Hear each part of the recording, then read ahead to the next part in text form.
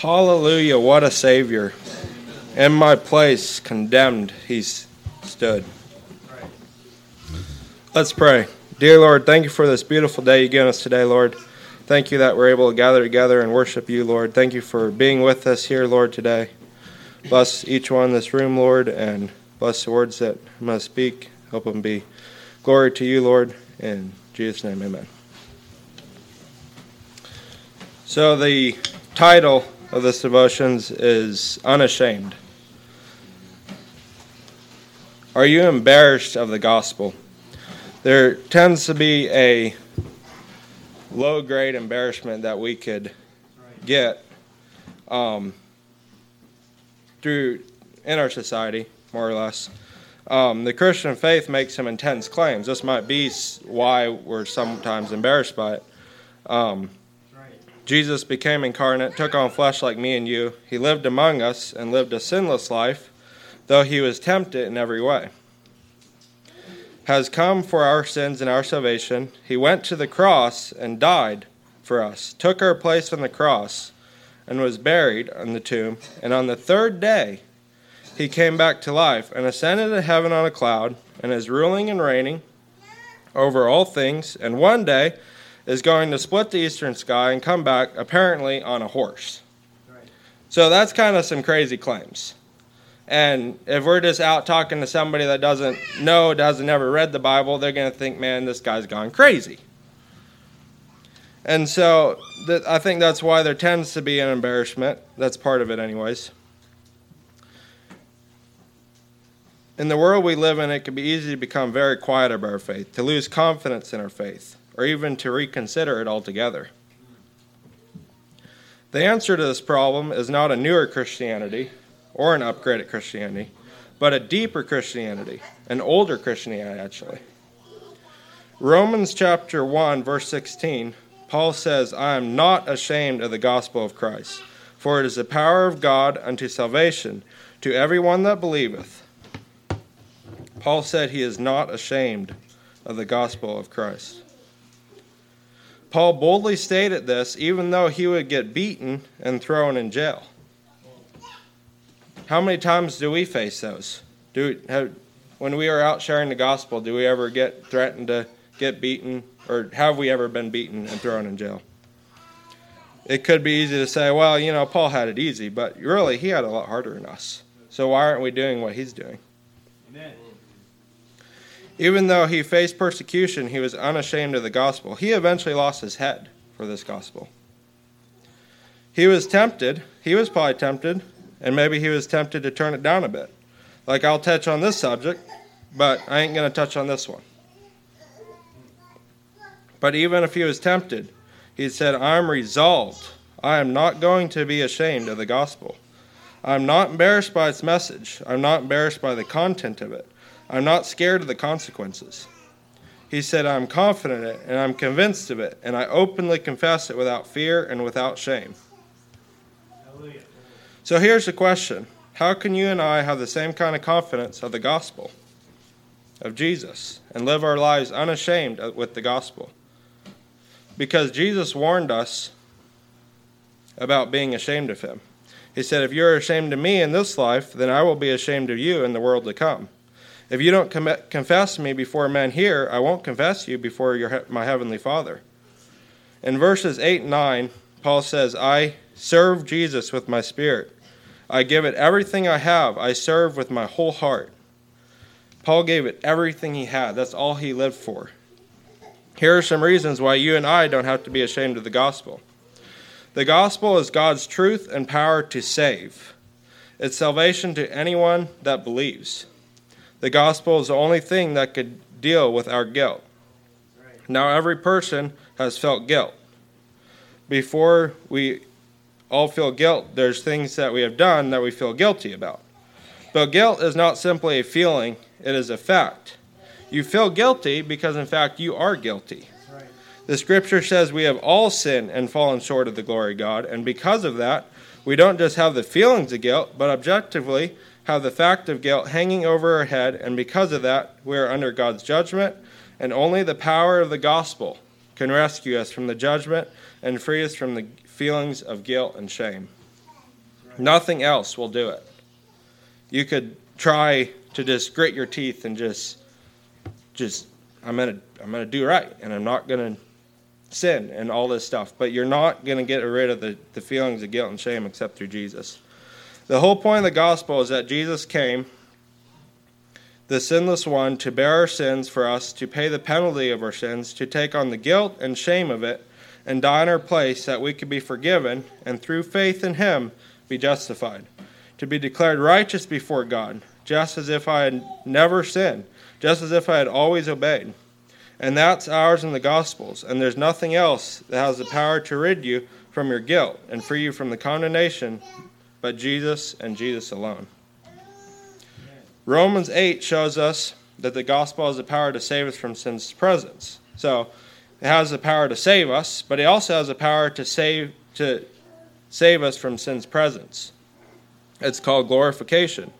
So sin's penalty, I'm saved from it, and that's called justification. Sin's power, I'm being saved from it, that's sanctification. And one day the presence of sin that's glorification, where we will be made completely perfect, given a new body, and just like Jesus. When we go to heaven, there is no sin there. Right.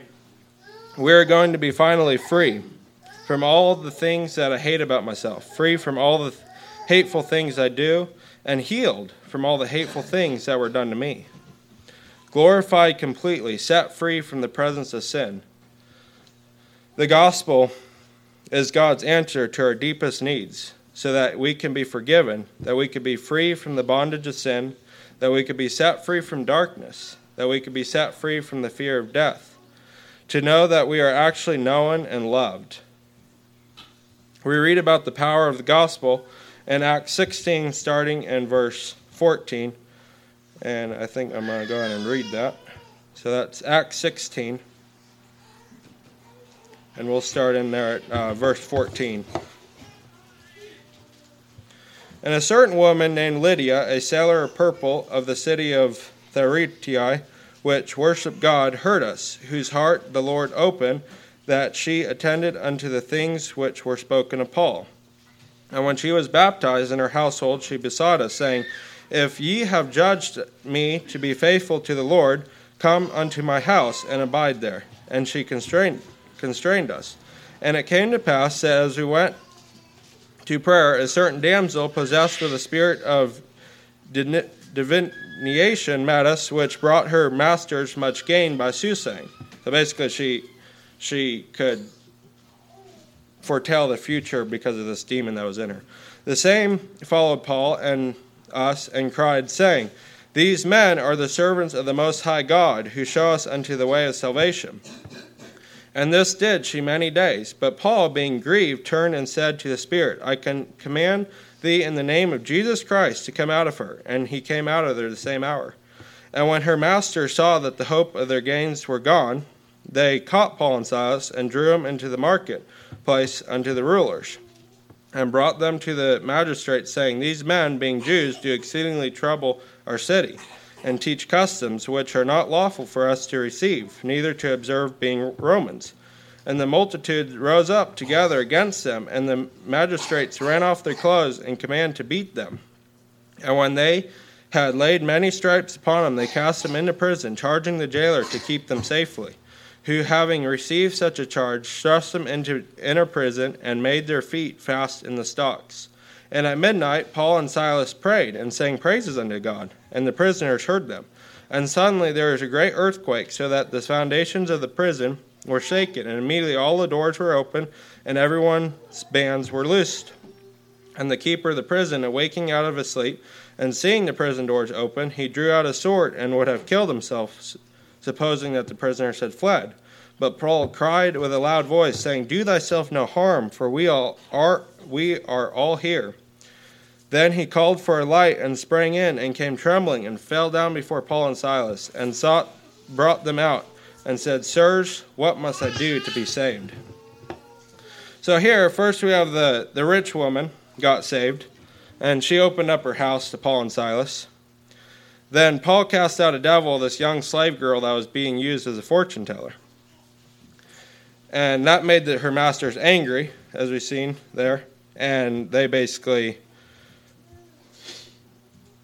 made him get arrested, more or less, because she was making them a lot of money. So they got pretty upset when they lost that. So they get Paul and Silas in jail. So here they're sitting. They just got beaten a whole bunch. And they start singing and praying. Now that's strength right there. How many of us think that after we get beaten and we're sitting in jail that we're going to, let's start praising the Lord. Let's be happy we're here. So where did the strength come from? 2 Corinthians 12:9 says, "My grace is sufficient for thee, for my strength is made perfect in weakness. Most gladly, therefore, will I rather glory in my infirmities, that the power of Christ may rest upon me." So here they sit praising God, and the earthquake came and loosened them. That's when the jailer got scared because he thought they all escaped and he was about to kill himself. He's like, well, they're going to kill me anyways, or I'm going to get tortured, so I might as well just kill myself. And that's when he realized that they're still there, and he fell at his feet, and he said, what must I do to be saved? He's seen a power there that he didn't have. So because of the power of the gospel, the first church in Philippi started. It consisted of a wealthy lady, a former slave girl, and a big, tough, mean jailer. Now, that's one crazy church. And that's the power of the gospel, to take these kinds of people with these kinds of past and presence and brokenness and anger and rage and heartbreak and seeking and darkness, to be set free from all of that and brought together as a family in Jesus. And that's the message and mercy of Jesus, to bring and transform people's lives, changing households, transforming cities, and reaching nations. That is the power of the gospel. That's right. The gospel is not just for unbelievers. It is also for believers. So it's not just there to go out to the streets and to save everybody. We need it preached here in the church. The gospel doesn't just save us, it also changes us. We need the gospel every day. And more we understand the gospel, the more and more our lives are transformed by it. It's the gospel that empowers us to forgive each other. If I commit a wrong and I'm wallowing in the guilt and shame of it, how do I deal with that? Do I just, again, grit my teeth and just try as hard as I can? You go back to the gospel that Jesus is able to say to the uttermost because he lives to intercede for us. Jesus is interceding for us. That's the promise of the gospel, that Jesus died for our sin, even that one that I just committed. You see someone that's in need, how do you find the motivation to help reach that need? Do you say, well, I just got a lot of money and, this poor guy, I'll just, help him out. No, you reach out to reach that need because God showed you mercy. God showed us mercy, so we need to show others mercy. Your heavenly Father was merciful to you, so you are called to be merciful to others. Hallelujah. What if you feel desperate for someone's approval? How are you going to deal with that? Convince yourself that you're good enough and smart enough and people are just going to like you? Is that what you're going to do? No, you have to say, God's already spoken the greatest verdict over my life that could ever be spoken. He's declared me righteous in his sight. He has called me his beloved. That's the only verdict we should ever need. You are forgiven and loved and accepted, and I'm for you. I'm not against you, God says. And that is the gospel. Let's not be ashamed of it. Amen. Thank you.